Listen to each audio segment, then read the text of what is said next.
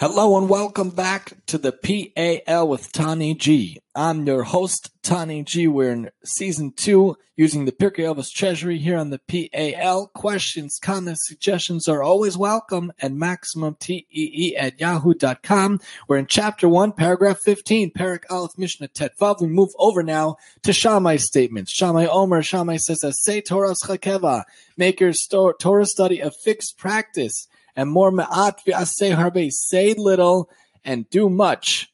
V'heve mekabel is called adam b'sever panim yafos, and greet everyone with a pleasant countenance. When I read this Mishnah, before we read their comments, I think of three things. Asay Torah Schakeva, when you make your Torah study a fixed practice, it could be anything. It doesn't have to be lavish amount of shiurs and lectures. It could be something very simple. Every day at 7 o'clock, I'm going to read some halacha for 10 minutes. Every day on the train, I'm going to listen bli neder for everything. Every day on the train, bli neder, I'm going to listen to the rabbi shiur on Daf Yomi because I'm there anyway, and I like to listen rather than look inside. I need to listen, so I'm going to do that. Or you could say every day on the train back, I'm going to do a little Shtaimek, or a little Bible portion, or whatever you can do every night for 5 minutes. I'll do 1, 2, or 3. Making Torah study a fixed practice is just making sure you do the same thing every day. Bli neder doesn't have to be hundreds of hours, but it has to be set, has to be part of your routine. Say little and do much. When I hear this, when I think of this, we think of Avraham, and we're going to talk about him in a minute, who said little but did a lot. That's the best thing to do. Don't say a lot and do not even a little. Don't say a lot and do nothing or do very little, but say little and do much. Say you'll maybe whip up a dish for someone who, lo aleinu, God forbid, is sick, or you'll make a little tiny meal for someone who had a baby and you end up serving a 3-course thing. You got to say little but do a lot more. Say you'll have 1 guest, we end up having 10. Say a little but do a lot.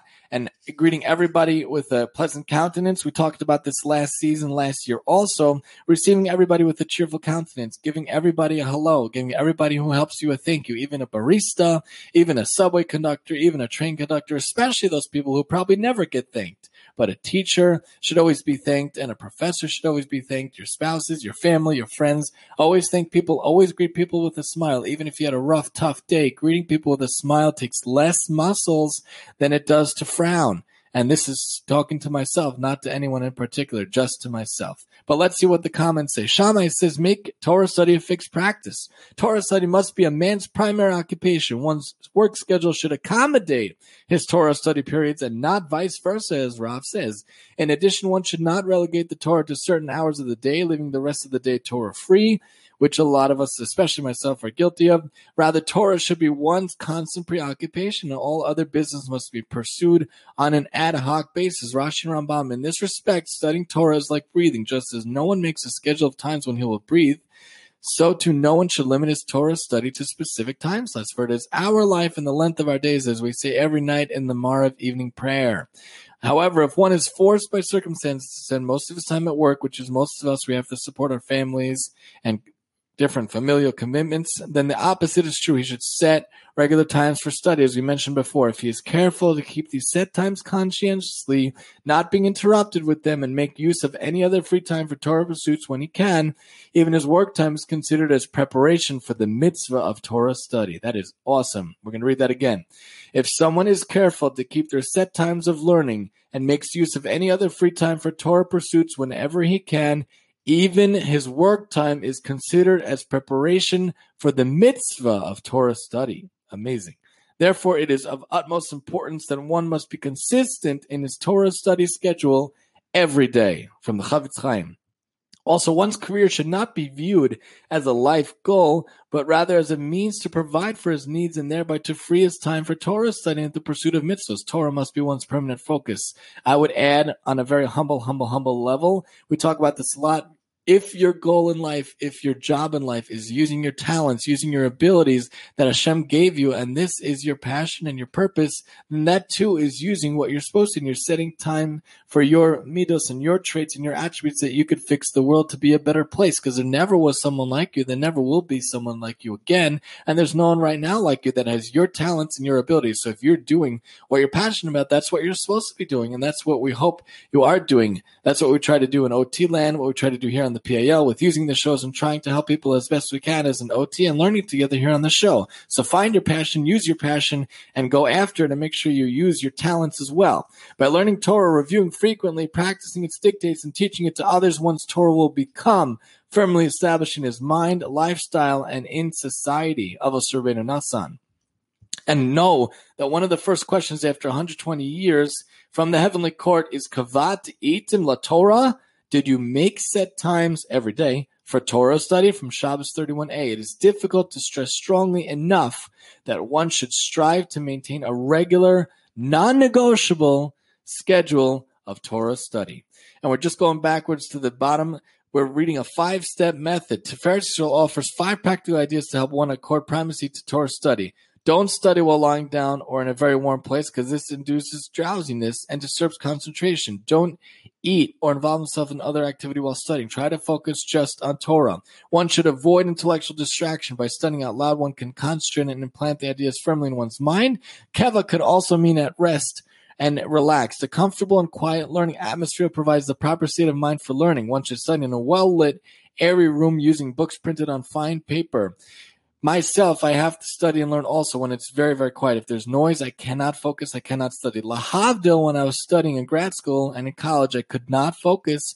I could not study when it was noisy, even a little bit noisy. My wife jokes that I used to lock myself in my room for hours studying because I needed that perfect silence, that uninterrupted study. So too with learning Torah, I cannot study when it's loud. I cannot learn when it's loud. It has to be quiet and relaxed, not with any kids screaming in the background. The word keva also implies consistency and continuity. Learning in spurts is unproductive. Likewise, too much variety of subject matter tends to leave one's mind unfocused. Even the use of different editions with varying page layouts also can interfere with comprehension and retention.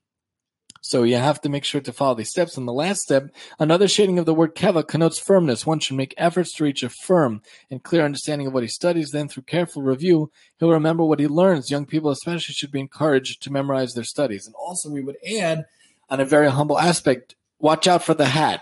Try not to learn when you're too hungry. Try not to learn when you're angry. And try not to learn when you're too tired. The hat gets in the way of a lot of things. It gets in the way of spousal relationships, familiar relationships, friend relationships.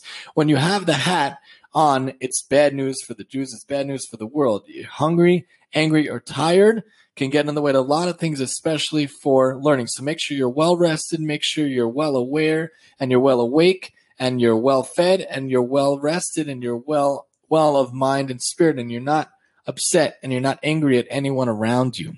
So we make sure to be involved in that, and then you could also make sure that you have a good learning environment and you have a good learning experience. We have to make sure it's steady and regular Torah study learning, and that it's consistent, and that it shouldn't just be academic, but it should be a part of your personality, and you should also apply it to your life. Say little and do much. This is like Avraham. It's for charity, and it's to do more than you promised. He was visited by 3 angels. He said that he'll give them cream and milk, a little bit of morsel of bread, but he gave them a lavish feast, because the righteous say little, but they do much.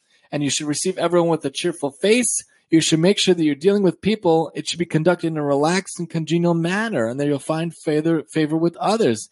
And even if you have negative feelings towards others, you should really try to truly receive them in a cheerful manner and behave in a fashion that people are happy to see you, and people get happy when they see you. They see cheerfulness and grace from Rabbeinu Yonah adds as well, that you feel warm camaraderie and friendship when seeing these people. And you should make sure that you should have the happy face, as I also know in my own life, if you give someone something, even all the gifts in the world, with a sour face, then it's as if you're giving them nothing. This is also good for spouse relationships and family relationships. If you do something, but you do it with a sour face, it's almost as if you did it not at all. So do things with a cheerful face, even if it's hard for you. And a two-way street, a young man introduced himself to the Kotzker Rebbe saying, I've learned through Tractate Kesubos a few times. The Rebbe answered, and what has Kesubos taught you? Conservative evaluation. When assisting your spiritual progress, you should never feel complacent. Say to yourself, you've done little and only scratched the surface of your obligations. Even if you did Daf Yomi, do it again. Even if you did Halacha, do it again. You did Shtei Mikra this year, do it again.